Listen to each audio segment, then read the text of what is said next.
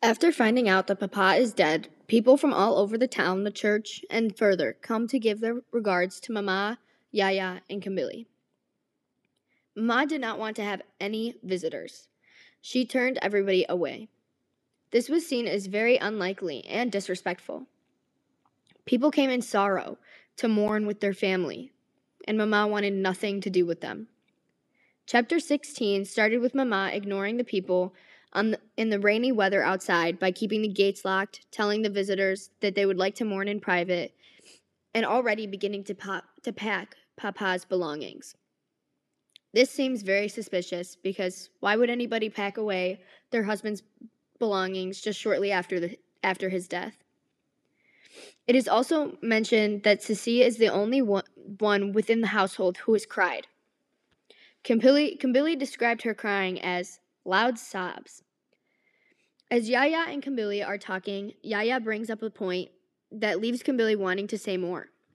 He told Kambili about how he could not understand why God would murder one of his sons to save the two of them. Why couldn't he just save them from the start? Kambili deeply wanted to tell Yaya about her unshed tears and the way she wanted to listen for Papa's footsteps on the stairs again. Instead, she changed the subject to talking about Papa's funeral mass. Yaya and Kambili's conversation ended as the phone began to ring. Mama answered it.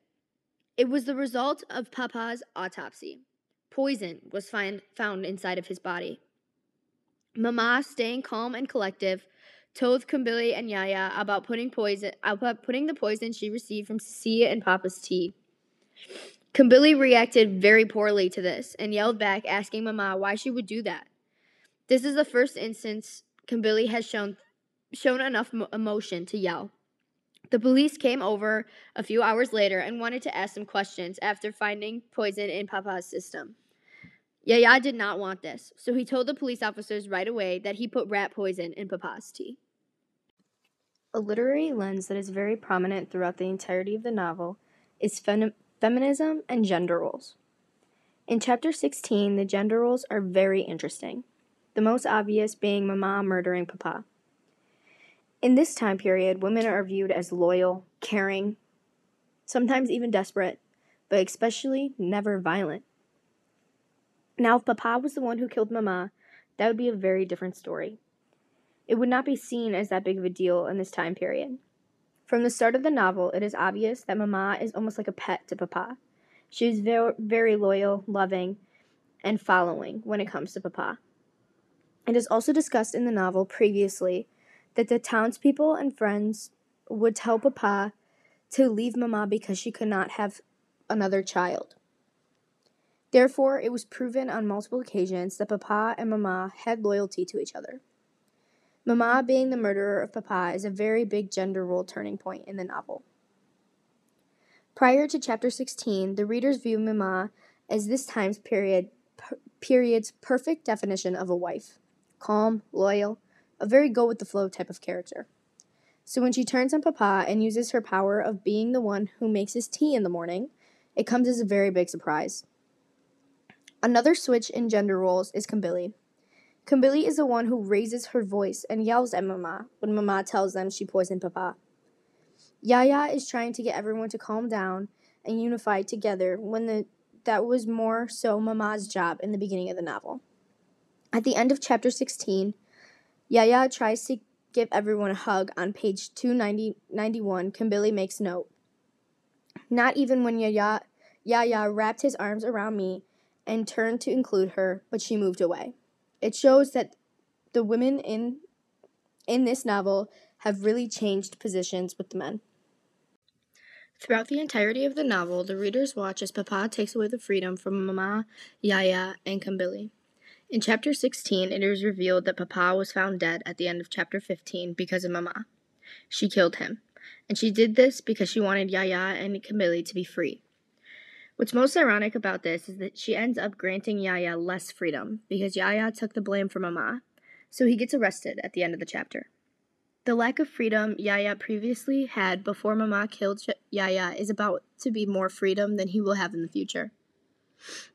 Although I think Yaya taking the blame for Mama shows true loyalty. the kind of loyalty that Papa always wanted from Yaya and Kambili. Although Yaya and Kambili were never abused or controlled by Mama, Yaya still threw himself under the bus for Mama without her controlling him. I think that is a very important aspect to this novel, showing how love doesn't come from abuse or power or control. Mama protected Yaya and Kambili from Papa, even though it took her long enough. Now, Yaya is protecting Mama from the consequences of her own actions. I think part of the reason Yaya is willing to sacrifice himself for Mama like this is because he knows what she did might have been the right decision in the end. He knows that the way Papa treated them is not okay, and that Mama was only doing it for their safety and for her own. This is a way that Papa is shown as a tyrant, which is very similar to Oedipus.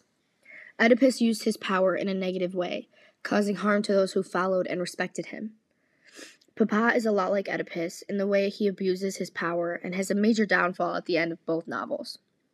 Although Kambili is very similar to Meursault in The Stranger. Both of these characters allow the readers to see inside their minds all of their thoughts and questions, but other characters within the novel do not know about these thoughts. Meursault and Kambili are both observers. They don't talk much, they don't act much, they simply just observe. Personally, I enjoyed The Stranger the most because it was written very differently than any other book that I've ever read. It is normal for the main characters to describe their thought process throughout the duration of the novel. But in The Stranger, it was not written formally, which kept me very interested and curious about how the plot would escalate.